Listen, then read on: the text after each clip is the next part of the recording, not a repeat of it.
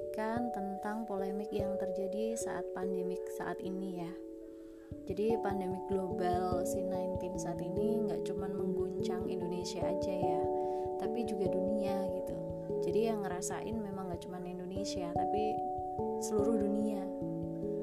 Tapi untuk kali ini spesifikasinya di Indonesia aja.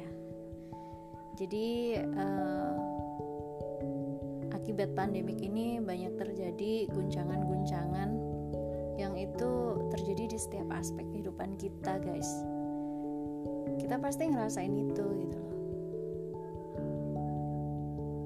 Dan awalnya memang kita nggak pernah kebayang kalau kita tuh akan ngalamin masa sulit kayak sekarang ini.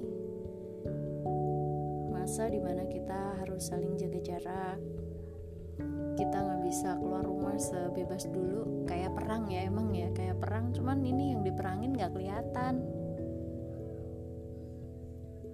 kan lebih nakutin lagi ya. Dan efeknya tuh juga luar biasa banget.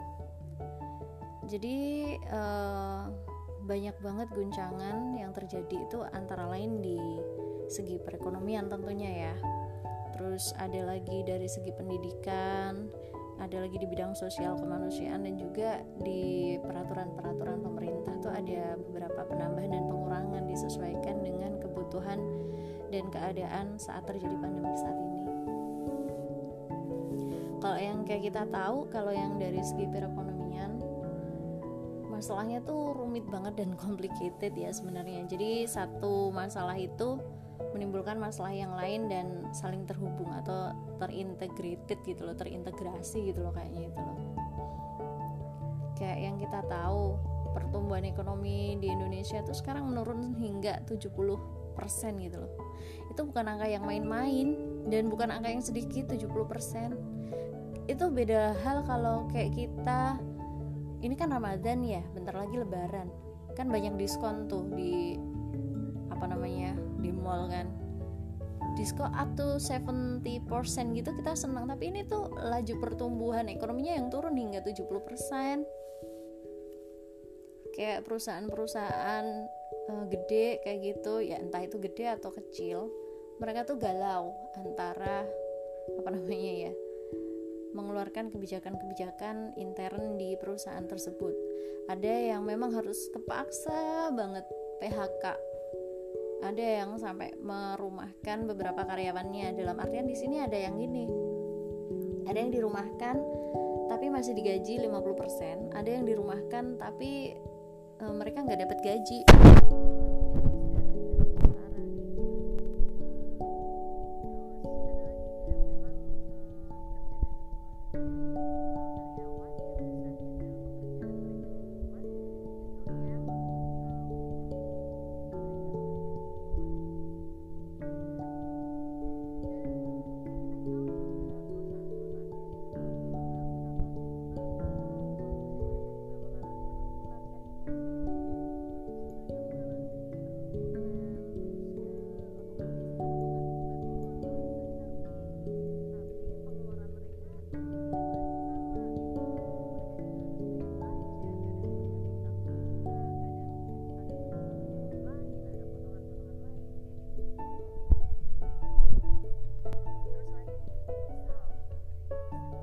Usaha gitu ya,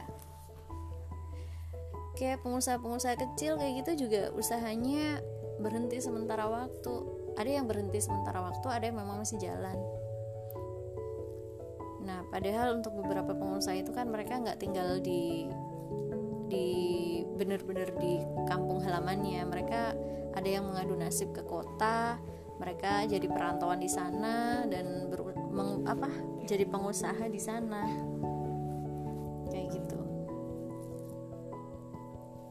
Apalagi kalau kayak gini kan susah banget toh.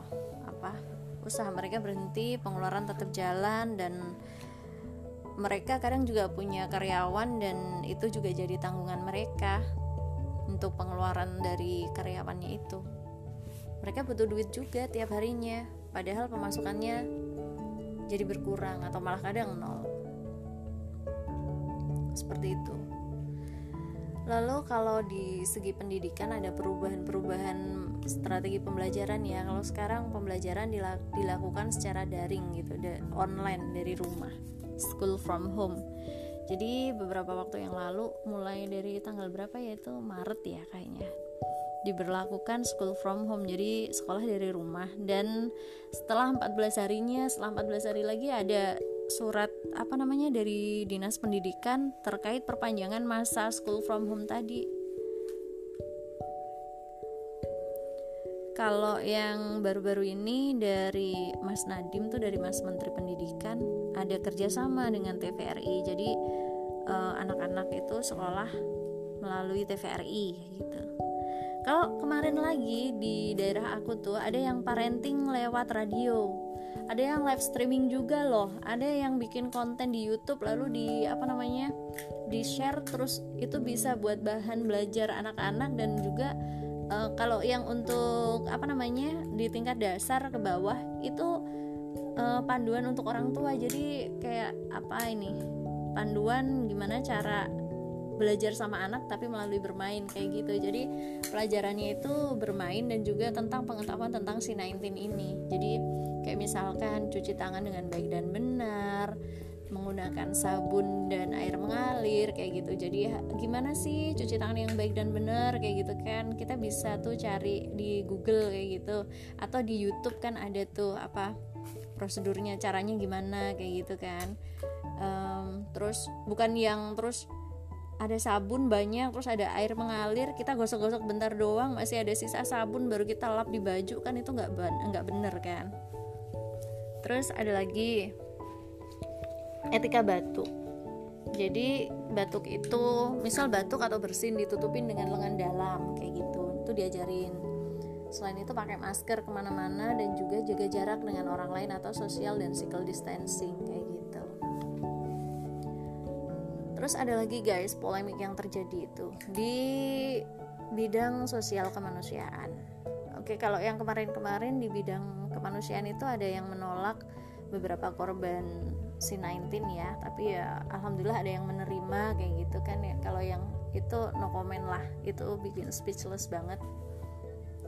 Terus soal kelaparan. Nah, kemarin ada berita, ada yang posting bukan korban karena C'19 tapi karena kelaparan kayak gitu. Sebenarnya sebelum adanya C'19 ini, kasus kelaparan di Indonesia itu udah ada dan banyak gitu loh. Jadi ada yang memang hari ini makan, besok nggak makan, hari ini makan, besok makan kayak gitu. Jadi benar-benar yang kalau mau makan ya harus kerja, hari ini harus kerja dulu baru bisa makan kayak gitu. Bisa bayangin nggak? Apalagi dengan kondisi sekarang ini yang bikin mereka itu nggak bisa usaha kayak gitu loh. Ya itu tadi, bukan perkara tangan di atas tangan di bawah sekarang ini, karena memang kondisinya demikian gitu loh. Aku salut beberapa waktu lalu ada public figure yang masih muda, public figure yang dia itu posting sama kawan-kawan dia, sama teman-temannya dia, lagi bagi-bagiin sembako dan juga makanan buat orang-orang yang kekurangan kayak gitu. Jadi itu bukan karena mereka pamer, tapi memang karena mereka tuh pengen kita tuh sama-sama membuka mata kita, membuka mata hati kita. Ini loh, aware ini loh dengan keadaan kayak gini loh. Social dan physical distancing itu nggak bikin kita itu jadi nggak bisa berbuat baik gitu loh. Kita tetap bisa berbuat baik meskipun dengan cara physical distancing dan social distancing itu. Physical distancing dan social distancing itu bukan berarti memutus interaksi sosial kita dengan kehidupan sosial kita kayak gitu. Jadi ya kita memang harus tetap aware sama kondisi lingkungan kita dengan SOP biar tetap aman semuanya kayak gitu. Dan ternyata setiap aspek tadi itu saling berhubungan ya, terintegrasi kayak gitu. Ada yang karena ini nih kegiatan dibatasi kan, mobilitas juga dibatasi, usaha mengalami penurunan, terus apa lagi ya, yang pengusaha kecil pun demikian juga gitu. Mereka mengalami penurunan drastis pendapatan, malah kadang rugi dan malah kadang nol, minus kayak gitu, nggak ada pendapatan sama sekali. Dan yang jadi dilema bagi mereka itu, mereka stay at home tapi bantuan dari pemerintah itu nggak bisa mengcover keseluruhan jumlah yang terdampak dari C'19 tadi loh. Jadi kan pemerintah itu kan ada tuh beberapa pintu yang membantu kita, yang membantu masyarakat, kayak misalkan mengeluarkan kartu prakerja, BLT dan lain sebagainya. Jadi nggak cuma satu pintu kan, tapi itu kan ada kriterianya masing-masing dan itu juga ada kuotanya. Jadi antara kuota yang dari pemerintah itu nggak sesuai dengan jumlah yang terdampak, lebih besar jumlah yang terdampak dari C'19 tadi kayak gitu. Nah akhirnya yang tadi di perusahaan tadi mengeluarkan PHK tadi loh kan, itu kan meningkatkan jumlah pengangguran guys. Jadi jumlah pengangguran makin banyak, otomatis mau usaha juga nggak bisa kan, karena keadaan kayak gini. Otomatis kriminalitas tinggi. Kayak beberapa waktu yang lalu tuh di kampung aku, beberapa hari yang lalu ya, semingguan yang lalu tuh, nggak cuma di kampung aku aja, di banyak tempat kok. Teman-teman aku juga bilang kayak gitu, di daerah mereka sama kayak gitu, waspada siaga satu maling.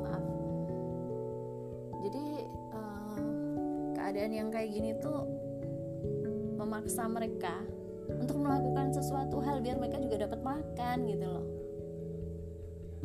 Ya sebenarnya nggak cuman bisa membahayakan juga, tapi itu menimbulkan kecemasan sosial juga ya.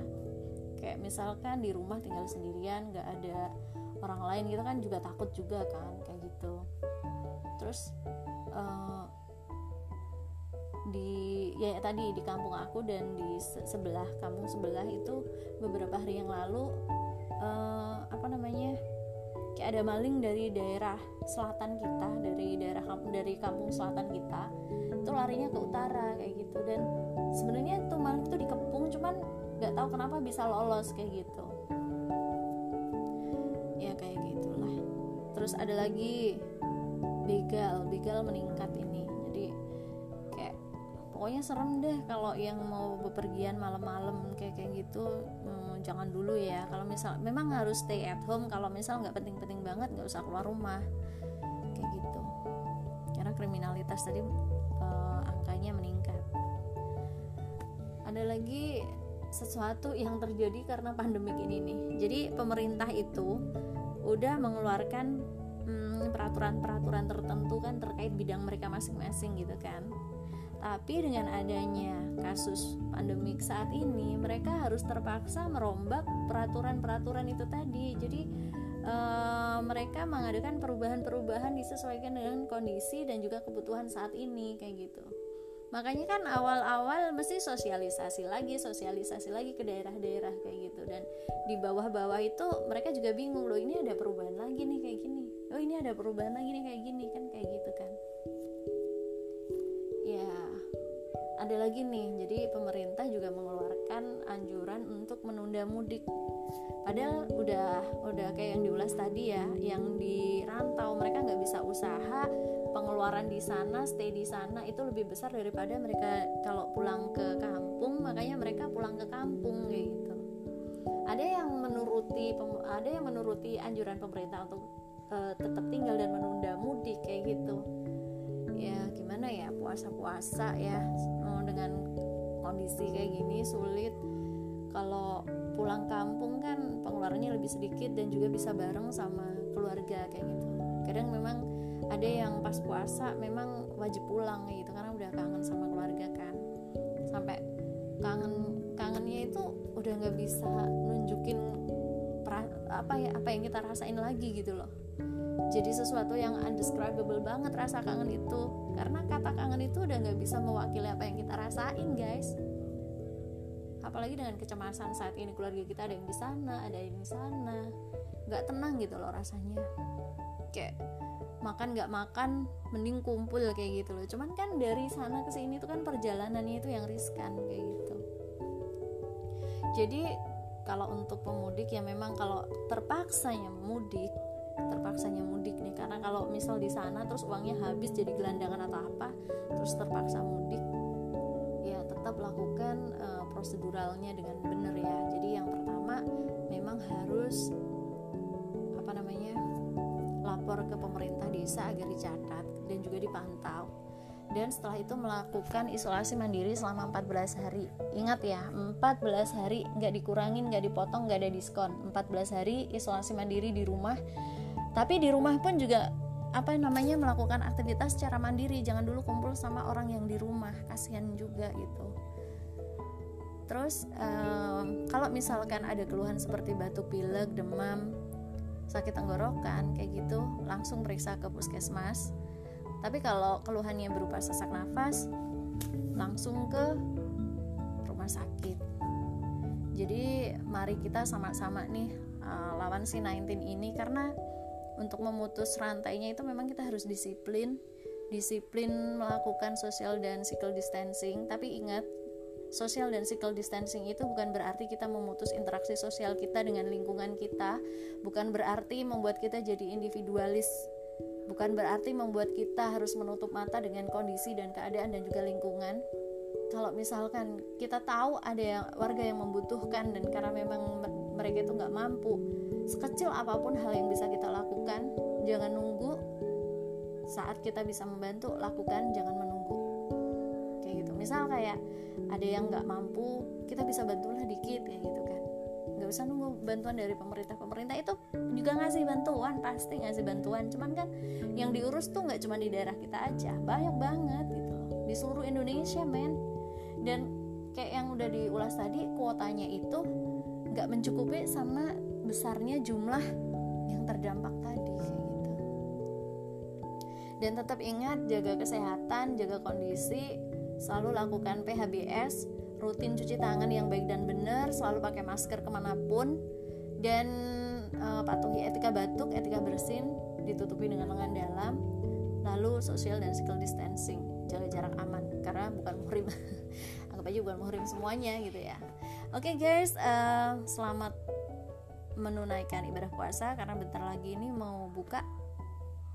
Udah dulu, terima kasih udah mendengarkan, dan next kita lanjut lagi ya. Terima kasih.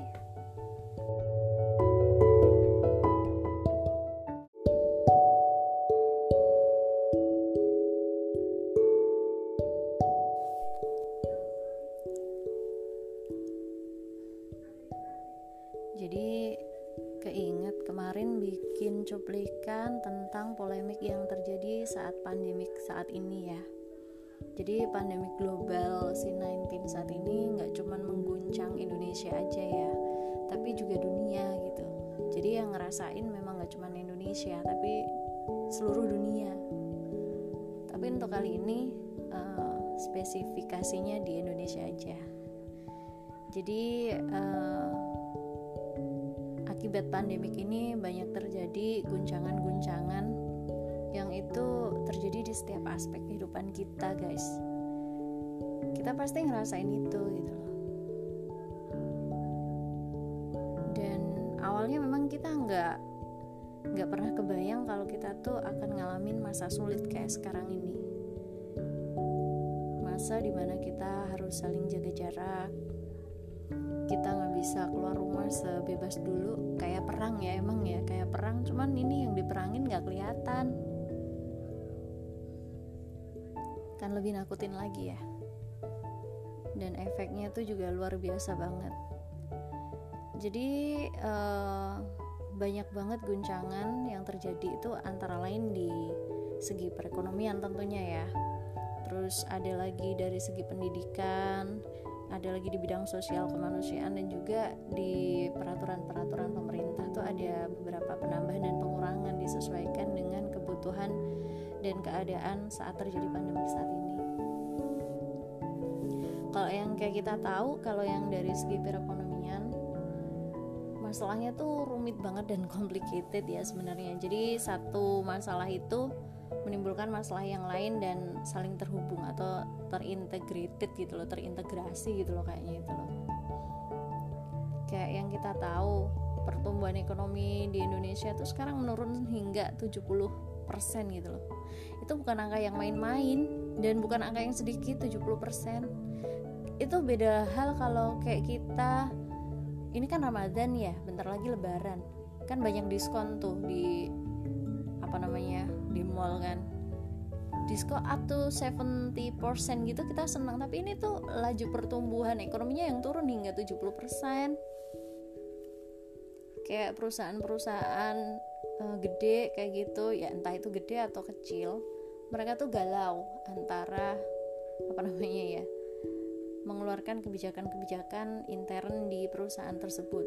Ada yang memang harus terpaksa banget PHK, ada yang sampai merumahkan beberapa karyawannya. Dalam artian di sini ada yang gini, ada yang dirumahkan tapi masih digaji 50%, ada yang dirumahkan tapi mereka nggak dapat gaji.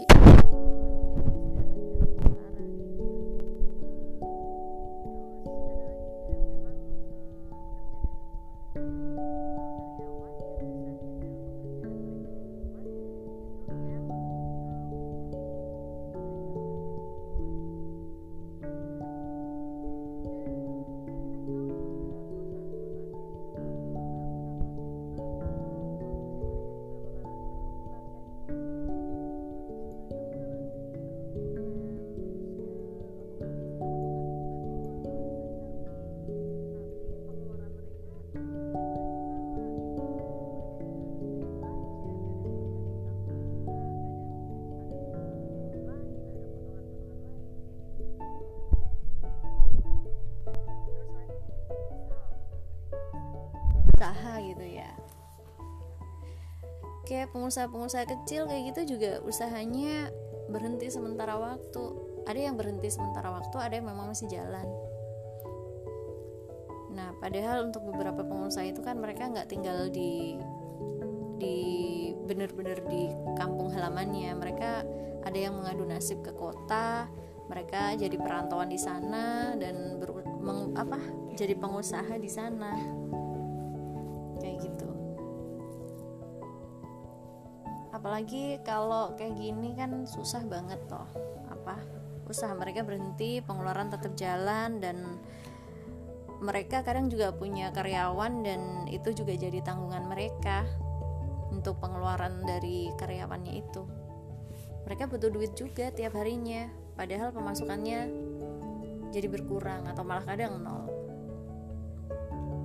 Seperti itu.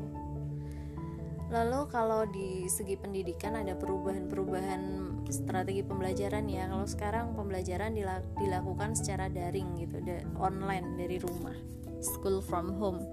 Jadi beberapa waktu yang lalu, mulai dari tanggal berapa ya, itu Maret ya kayaknya, diberlakukan school from home, jadi sekolah dari rumah. Dan setelah 14 hari lagi ada surat dari Dinas Pendidikan terkait perpanjangan masa school from home tadi. Kalau yang baru-baru ini dari Mas Nadiem tuh, dari Mas Menteri Pendidikan, ada kerjasama dengan TVRI. Jadi anak-anak itu sekolah melalui TVRI gitu. Kalau kemarin lagi di daerah aku tuh ada yang parenting lewat radio, ada yang live streaming juga loh, ada yang bikin konten di YouTube lalu di share, terus itu bisa buat bahan belajar anak-anak. Dan juga kalau yang untuk di tingkat dasar ke bawah itu panduan untuk orang tua. Jadi kayak panduan gimana cara belajar sama anak tapi melalui bermain kayak gitu. Jadi pelajarannya itu bermain dan juga tentang pengetahuan tentang C'19 ini. Jadi kayak misalkan cuci tangan dengan baik dan benar, menggunakan sabun dan air mengalir kayak gitu. Jadi gimana sih cuci tangan yang baik dan benar kayak gitu kan. Kita bisa tuh cari di Google kayak gitu, atau di YouTube kan ada tuh prosedurnya, caranya gimana kayak gitu kan. Terus bukan yang terus ada sabun banyak terus ada air mengalir, kita gosok-gosok bentar doang masih ada sisa sabun baru kita lap di baju, kan itu nggak bener kan. Terus ada lagi etika batuk. Jadi batuk itu, misal batuk atau bersin ditutupin dengan lengan dalam kayak gitu, itu diajarin. Selain itu pakai masker kemana-mana dan juga jaga jarak dengan orang lain atau social dan physical distancing kayak gitu. Terus ada lagi guys, polemik yang terjadi itu di bidang sosial kemanusiaan. Oke, kalau yang kemarin-kemarin di bidang kemanusiaan itu ada yang menolak beberapa korban C'19 ya, tapi ya alhamdulillah ada yang menerima kayak gitu kan ya. Kalau yang itu no comment lah, itu bikin speechless banget. Terus soal kelaparan. Nah, kemarin ada berita, ada yang posting bukan korban karena C'19 tapi karena kelaparan kayak gitu. Sebenarnya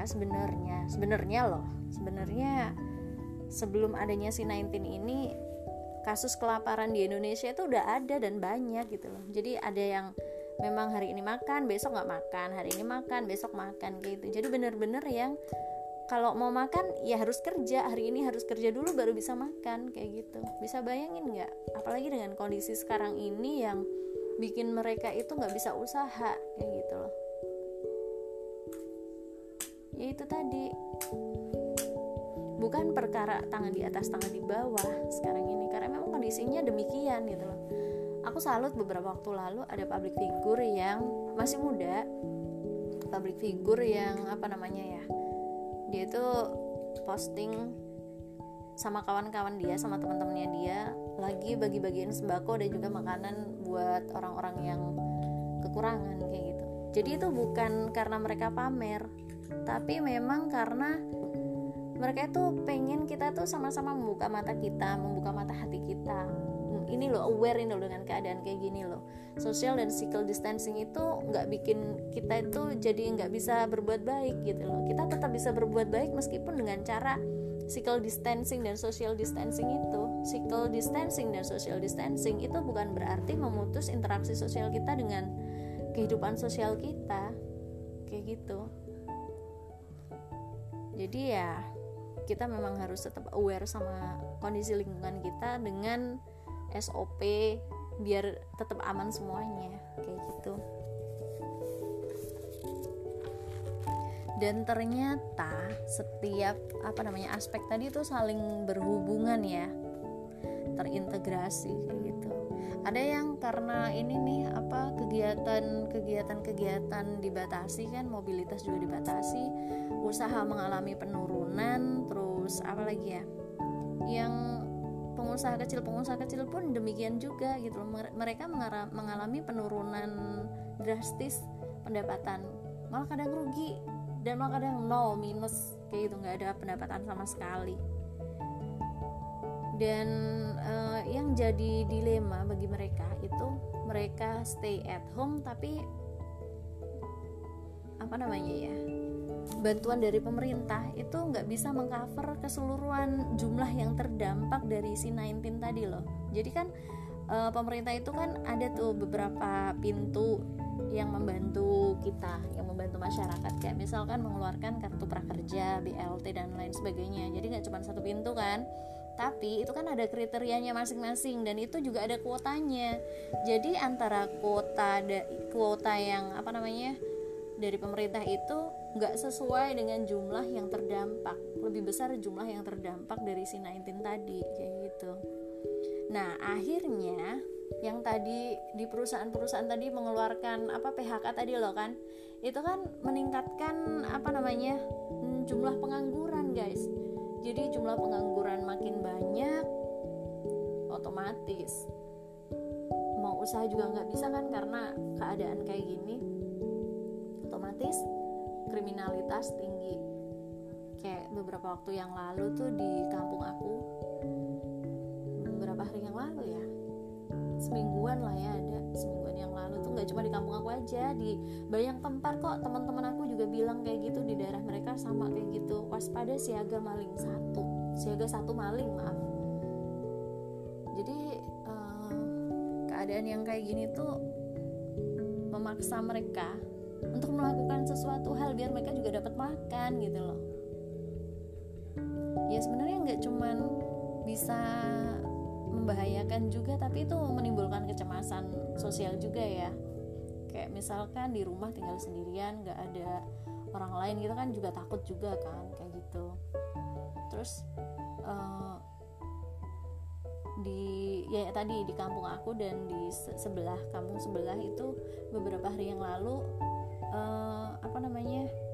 kayak ada maling dari daerah selatan kita, dari kampung selatan kita itu larinya ke utara kayak gitu. Dan sebenarnya tuh maling itu dikepung, cuman nggak tahu kenapa bisa lolos kayak gitu ya, kayak gitulah. Terus ada lagi begal meningkat ini. Jadi kayak pokoknya serem deh kalau yang mau bepergian malam-malam kayak gitu. Jangan dulu ya, kalau misal memang harus stay at home, kalau misal nggak penting-penting banget nggak usah keluar rumah kayak gitu, karena kriminalitas tadi angkanya meningkat.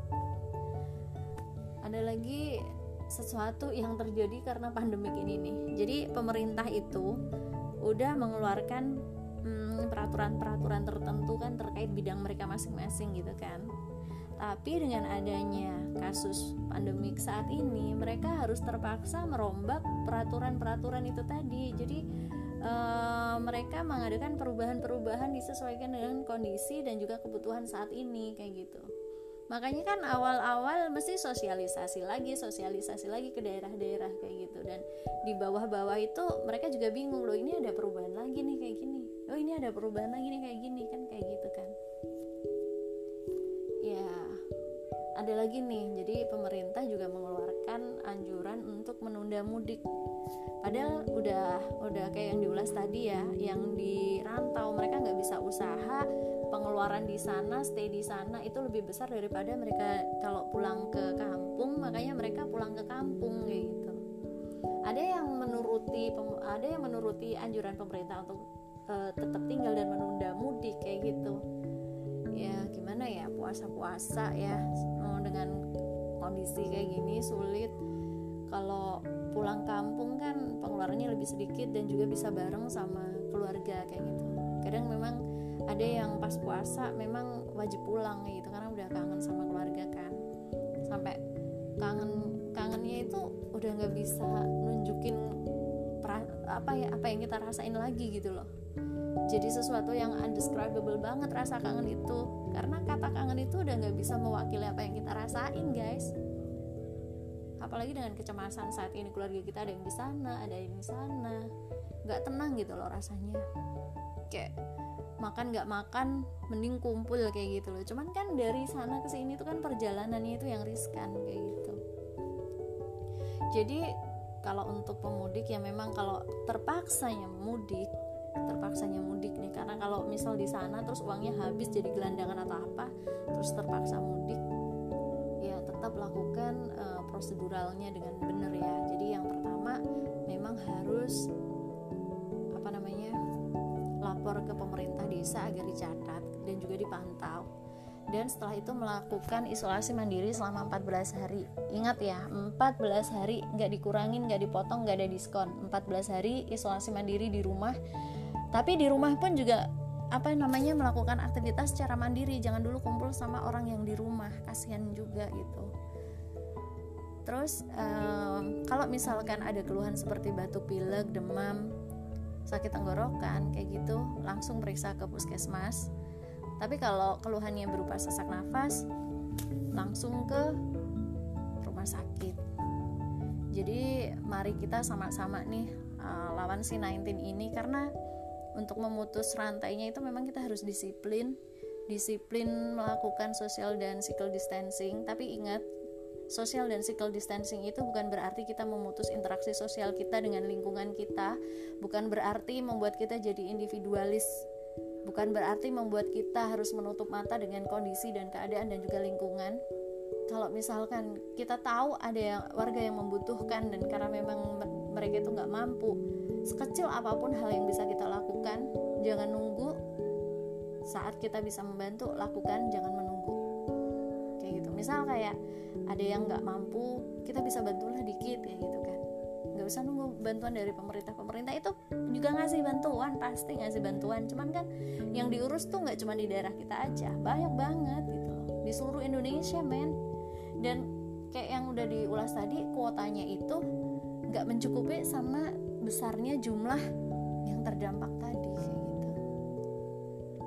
Dan tetap ingat, jaga kesehatan, jaga kondisi, selalu lakukan PHBS, rutin cuci tangan yang baik dan benar, selalu pakai masker kemanapun, dan patuhi etika batuk, etika bersin, ditutupi dengan lengan dalam, lalu social dan physical distancing, jaga jarak aman, karena bukan muhrim anggap aja bukan muhrim semuanya gitu ya.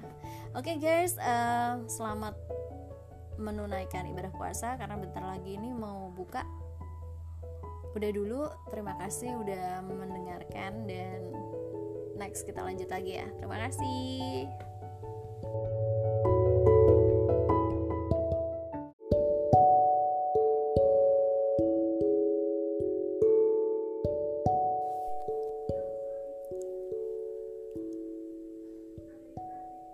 Jadi keinget kemarin bikin cuplikan tentang polemik yang terjadi saat pandemik saat ini ya. Jadi pandemik global C'19 saat ini gak cuma mengguncang Indonesia aja ya, tapi juga dunia gitu. Jadi yang ngerasain memang gak cuma Indonesia, tapi seluruh dunia. Tapi untuk kali ini spesifikasinya di Indonesia aja. Jadi akibat pandemik ini banyak terjadi guncangan-guncangan yang itu terjadi di setiap aspek kehidupan kita guys. Kita pasti ngerasain itu gitu loh. Dan awalnya memang kita nggak pernah kebayang kalau kita tuh akan ngalamin masa sulit kayak sekarang ini. Masa dimana kita harus saling jaga jarak, kita nggak bisa keluar rumah sebebas dulu, kayak perang ya, emang ya kayak perang, cuman ini yang diperangin nggak kelihatan, kan lebih nakutin lagi ya. Dan efeknya tuh juga luar biasa banget. Jadi banyak banget guncangan yang terjadi itu, antara lain di segi perekonomian tentunya ya, terus ada lagi dari segi pendidikan, ada lagi di bidang sosial kemanusiaan, dan juga di peraturan-peraturan pemerintah tuh ada beberapa penambahan dan pengurangan disesuaikan dengan kebutuhan dan keadaan saat terjadi pandemi saat ini. Kalau yang kayak kita tahu, kalau yang dari segi perekonomian, masalahnya tuh rumit banget dan complicated ya sebenarnya. Jadi satu masalah itu menimbulkan masalah yang lain dan saling terhubung atau terintegrated gitu loh, terintegrasi gitu loh kayaknya itu loh. Kayak yang kita tahu, pertumbuhan ekonomi di Indonesia tuh sekarang menurun hingga 70% gitu loh. Itu bukan angka yang main-main dan bukan angka yang sedikit. 70% itu beda hal kalau kayak kita, ini kan Ramadan ya, bentar lagi Lebaran, kan banyak diskon tuh di di mall kan, diskon up to 70% gitu, kita senang. Tapi ini tuh laju pertumbuhan ekonominya yang turun hingga 70%. Kayak perusahaan-perusahaan gede kayak gitu ya, entah itu gede atau kecil, mereka tuh galau antara mengeluarkan kebijakan-kebijakan intern di perusahaan tersebut. Ada yang memang harus kepaksa banget PHK, ada yang sampai merumahkan beberapa karyawannya. Dalam artian di sini ada yang gini, ada yang dirumahkan tapi masih digaji 50%, ada yang dirumahkan tapi mereka nggak dapat gaji.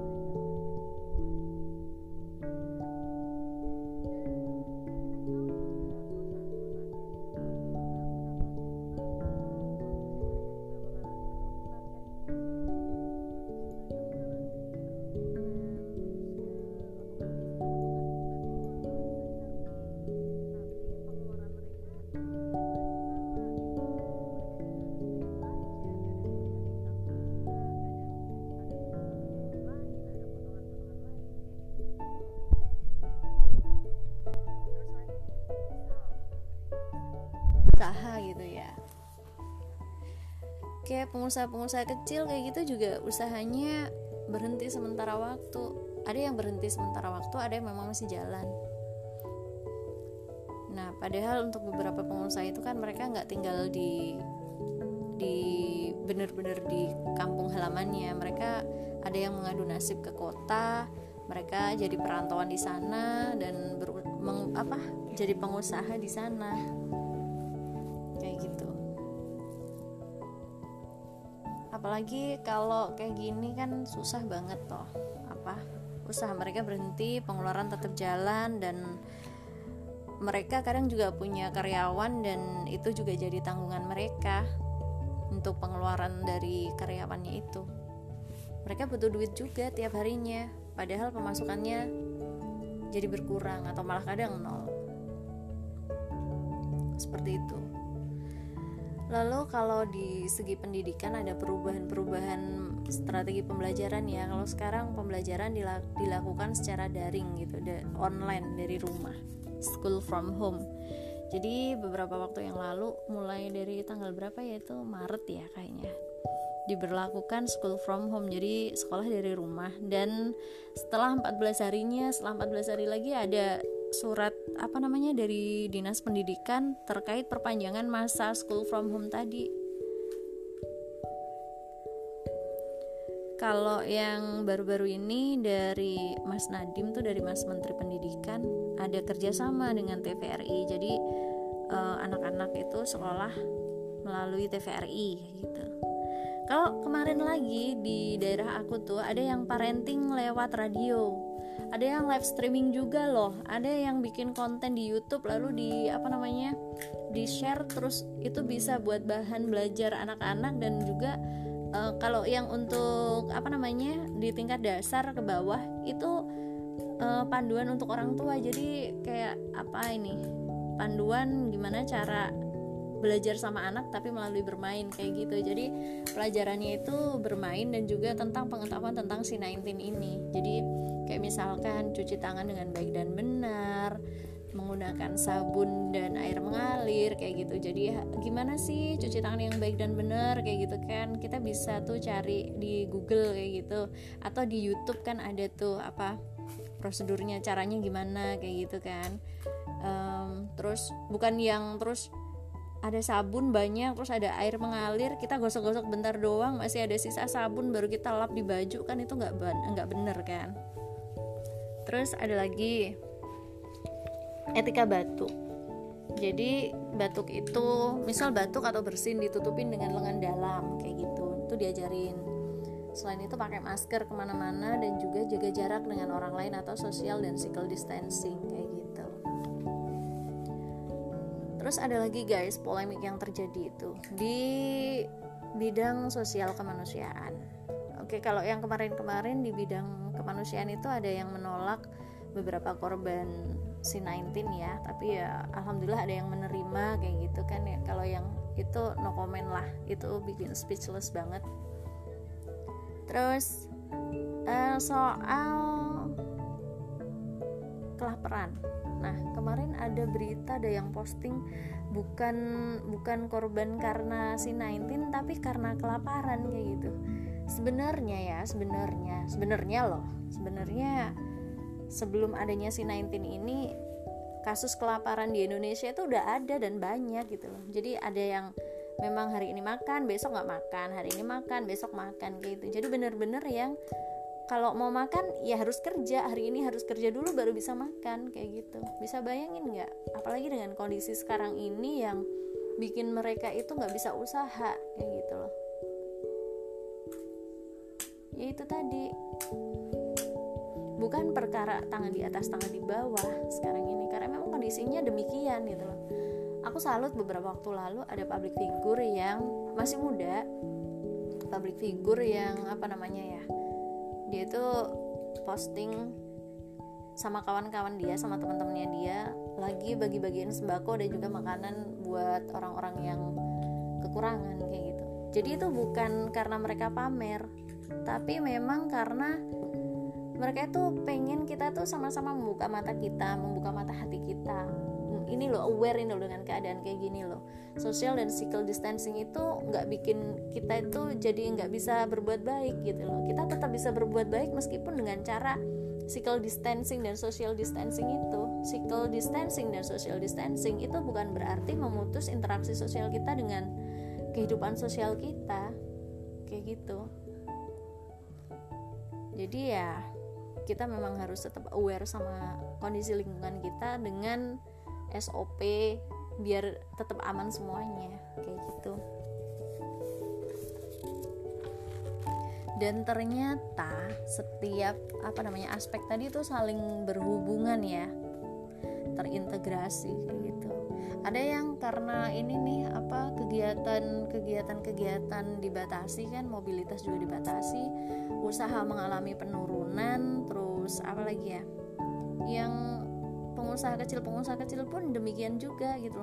Mereka mengalami penurunan drastis pendapatan, malah kadang rugi dan malah kadang nol, minus kayak gitu, nggak ada pendapatan sama sekali.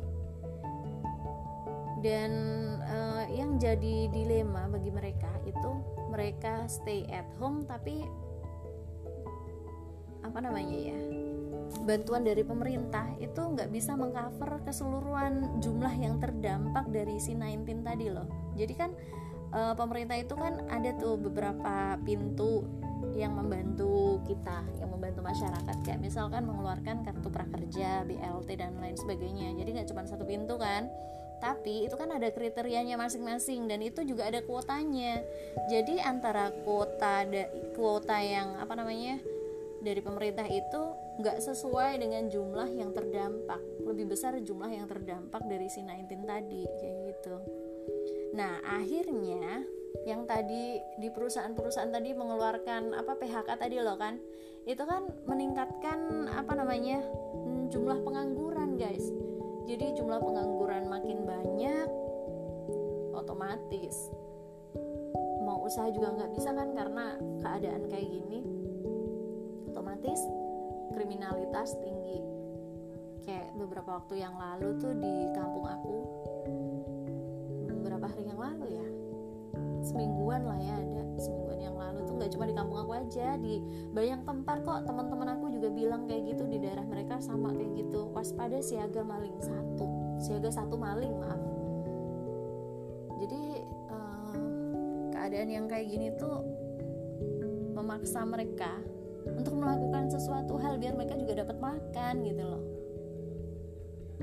Ya sebenarnya nggak cuman bisa membahayakan juga, tapi itu menimbulkan kecemasan sosial juga ya. Kayak misalkan di rumah tinggal sendirian, nggak ada orang lain gitu kan, juga takut juga kan, kayak gitu. Terus di kampung aku dan di kampung sebelah itu beberapa hari yang lalu kayak ada maling dari daerah selatan kita, dari kampung selatan kita itu larinya ke utara kayak gitu. Dan sebenarnya tuh maling itu dikepung, cuman nggak tahu kenapa bisa lolos kayak gitu ya, kayak gitulah.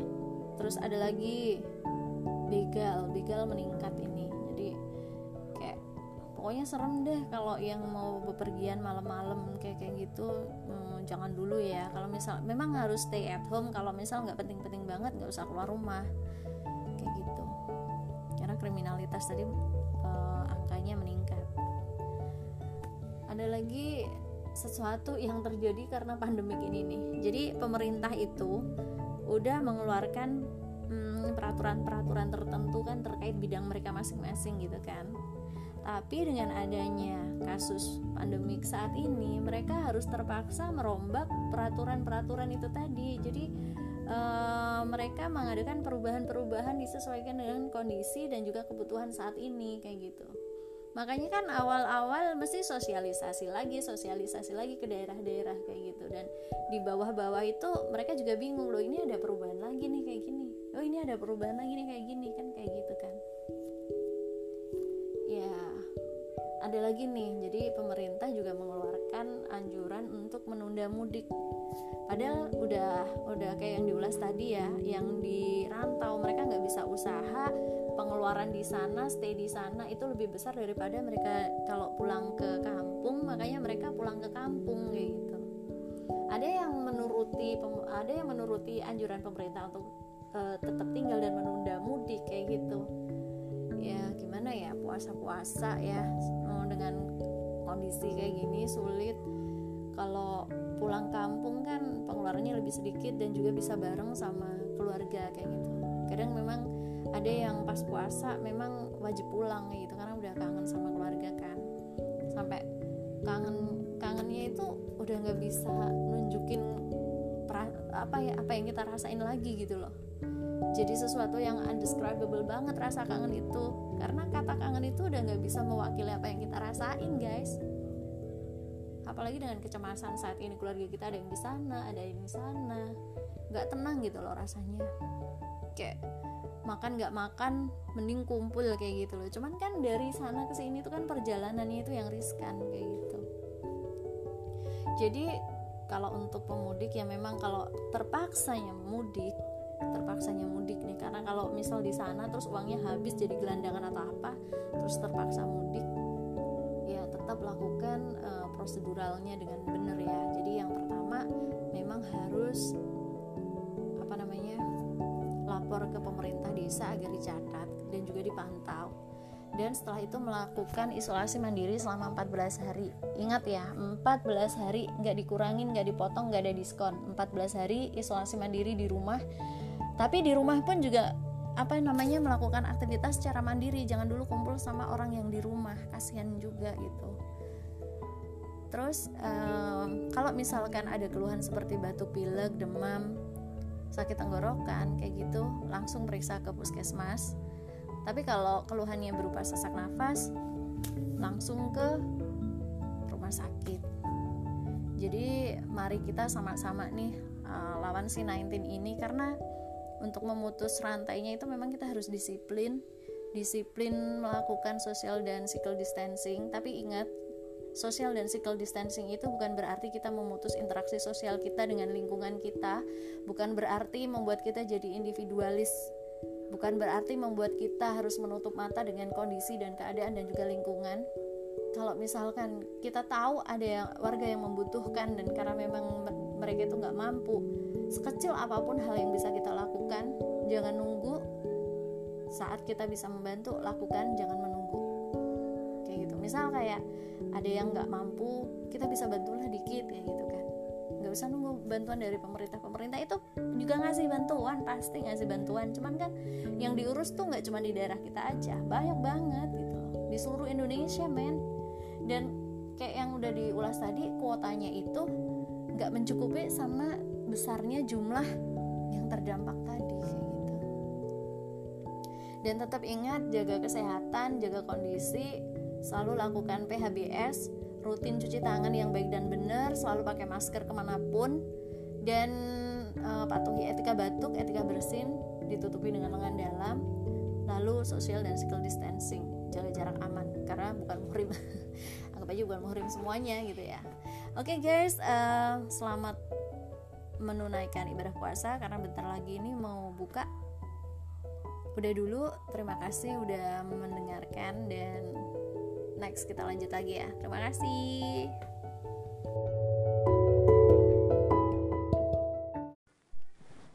Welcome back di channel Butuh Ruang, dan kali ini balik lagi ke segmen kedua kemarin, yaitu polemik di saat pandemik. Dan kenapa jadi pengen ngulas lagi session itu? Karena beberapa waktu yang lalu aku tuh lihat postingan temen aku tentang sebuah video yang syarat pembelajaran banget, dan itu bagus banget gitu loh. Sebenarnya pengen banget menghadirkan beberapa orang yang memang memiliki kapasitas di bidang ini. Jadi nggak cuman aku aja yang ngomong, tapi kita berbincang dengan tokoh tersebut gitu loh, karena beliau-beliau ini memiliki kapasitas di bidangnya masing-masing. Cuman karena kali ini beliau-beliau itu masih sibuk dan masih repot dengan tugas-tugas mereka, dan tugas-tugas mereka itu memang sangat urgent banget. Jadi ya kita doakan saja semoga pekerjaan mereka segera selesai, dilancarkan, dimudahkan, dan senantiasa dilindungi Allah SWT. Amin. Oke, balik lagi ke video yang di-share temen aku ya. Jadi di situ tuh pembelajaran yang ngena banget menurut aku. Di video itu berdasarkan pada sebuah teori yang mengatakan tentang kejadian yang saat ini menimpa dunia gitu loh. Dan ada istilah the hammer and the dance. Dan di situ kehidupan kita tuh digambarkan kayak gini. Waktu kehidupan kita masih normal, kita itu seperti sebuah mobil yang jalan di sebuah jalan yang lurus dan mulus gitu loh, tanpa goncangan kan. Artinya mobil tersebut melaju dengan stabil. Nah, ketika ada pandemik ini tuh digambarkan kayak jalan yang dibikin kayak menanjak. Tapi tanjakannya nggak yang mulus, jadi ada tanjakan kayak polisi tidur tapi dia nanjak gitu. Nah, setelah melewati tanjakan itu, mobil tadi nggak serta-merta langsung ketemu di depan tuh jalan yang lurus dan mulus lagi dan jalannya langsung stabil lagi tuh nggak. Jadi si mobil tadi butuh waktu memulihkan dari goncangan itu agar dia bisa berjalan dan melaju stabil lagi. Sama seperti kehidupan kita sekarang ini. Kalau sekarang ini kan lagi masa the hammer nih, jadi pukulan keras peraturan pemerintah yang membatasi gaya hidup kita. Yang mungkin awalnya mobilitas kita tinggi banget dan yang lain sebagainya, terus ada yang sering jalan-jalan ke luar negeri atau segala macamnya, itu untuk sekarang sangat dibatasi sekali seperti itu. Nah, di zona atau di masa the hammer-nya ini kayak pemberlakuan kita untuk kemana-mana kita harus pakai masker, terus selalu cuci tangan pakai sabun dengan air mengalir, itu rutin ya dan sebuah keharusan. Lalu kalau kita memang nggak ada kepentingan untuk keluar, lebih baik memang kita stay at home, nggak usah keluar, nggak usah kemana-mana. Kalau memang sesuatu itu urgent untuk dikerjakan di luar, kita patuhi SOP gitu loh. Jadi keluar juga pakai masker, bawa hand sanitizer, atau kalau perlu bawa aqua gitu kali ya, sama sabun yang kecil itu loh, terus ditaruh di tas kemana-mana, nanti cuci tangan pakai itu gitu. Terus lagi patuhi etika batuk dan social and physical distancing. Nah, physical dan social distancing ini nih yang memang untuk beberapa orang yang masih bekerja di kantor dan mereka harus berinteraksi dengan orang lain, memang benar-benar harus berhati-hati dan mematuhi SOP yang berlaku itu tadi ya. Jadi kalau pulang dari luar atau pulang dari kantor, atau kita habis dari mana terus pulang sampai rumah, baju langsung lepas, ya kita ke kamar mandi dulu gitu ya maksudnya. Terus kita bersih-bersih badan, kalau bisa langsung mandi, ganti baju kayak gitu. Pokoknya dibersihin lah, asal gimana sih yang bersih itu. Jadi ya mandi, ya bersih, pokoknya bersih gitu, membersihkan diri sebelum kita ngapa-ngapain di rumah. Nah, kalau misalkan kita pulang sampai rumah dalam keadaan berkeringat, diam dulu di depan rumah beberapa waktu untuk sedikit mengeringkan keringat, langsung ke kamar mandi. Jangan ngapa-ngapain dulu, kita bersihkan diri dulu. Dan kalau di luar rumah, social and physical distancing, kita jaga jarak dengan orang lain ya, bukan yang gimana-gimana, tapi kita saling menjaga aja gitu loh. Dan kalau sekarang ini yang diterapkan yaitu lockdown ya, sistem lockdown. Kalau di tempat kita kan PSBB, tapi nyatanya tuh masih rame banget gitu loh di jalanan. Kok kayak yang penjual kaki lima kayak gitu ya, memang gimana lagi ya, memang mereka harus keluar dulu, harus kerja dulu, cari duit dulu baru bisa makan gitu loh. Karena nggak semua yang terdampak dari pandemik C'19 ini bisa tercover dengan bantuan pemerintah. Padahal pemerintah itu ngasih bantuan, atau bantuan dari pemerintah itu nggak cuman di satu pintu, banyak banget pintunya. Cuman kuotanya ini loh, dengan jumlah yang terdampak ini tuh nggak seimbang gitu. Jadi mau nggak mau ya memang untuk beberapa orang seperti yang kayak memang penjual keliling kayak gitu, mereka memang dapat duit dengan berjualan keliling, baru mereka bisa makan, ya gimana lagi gitu kan. Tapi ya sebisa kita lah, kita patuhi himbauan dari pemerintah dan saling menjaga, itu aja. Nah, akan tiba masanya nanti lockdown itu atau PSBB itu berakhir dan dibuka.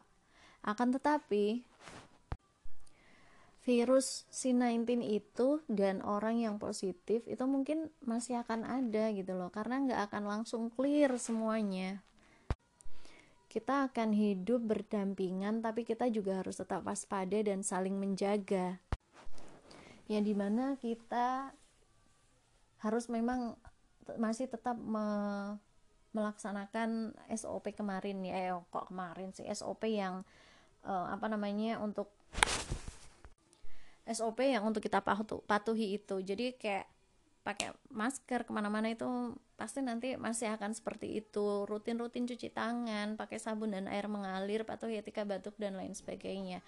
Karena memang sekarang ini yang susah itu kalau yang di fase the dance-nya itu adalah penerapan social and physical distancing-nya itu yang susah. Kita belum bisa desak-desakan di lift, di pasar, atau di mall, atau di kerumunan seperti dulu sebelum ada C'19 ini gitu. Kita masih harus tetap waspada, masih harus tetap saling menjaga. Ya, itu demi kita semua juga gitu. Jadi hidup gak akan serta-merta kembali sama seperti dulu, tapi dengan bersama-sama kita pasti bisa melewatinya. Nah, semoga apapun itu ya, kita tetap berdoa semoga pandemik ini segera berlalu dan pokoknya doa terbaik buat kita semua.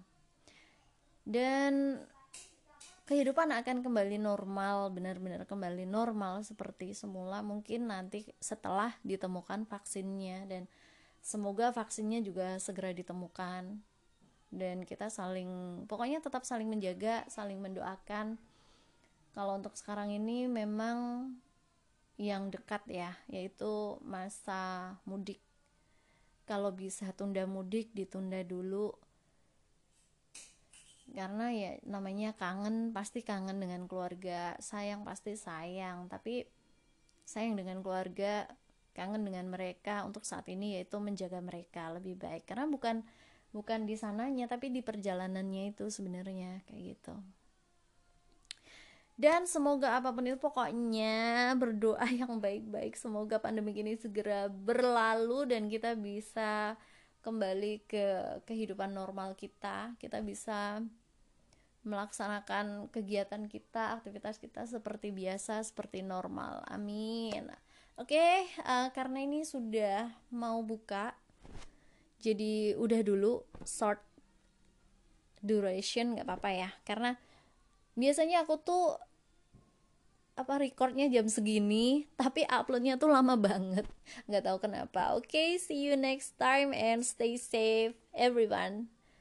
Dadah.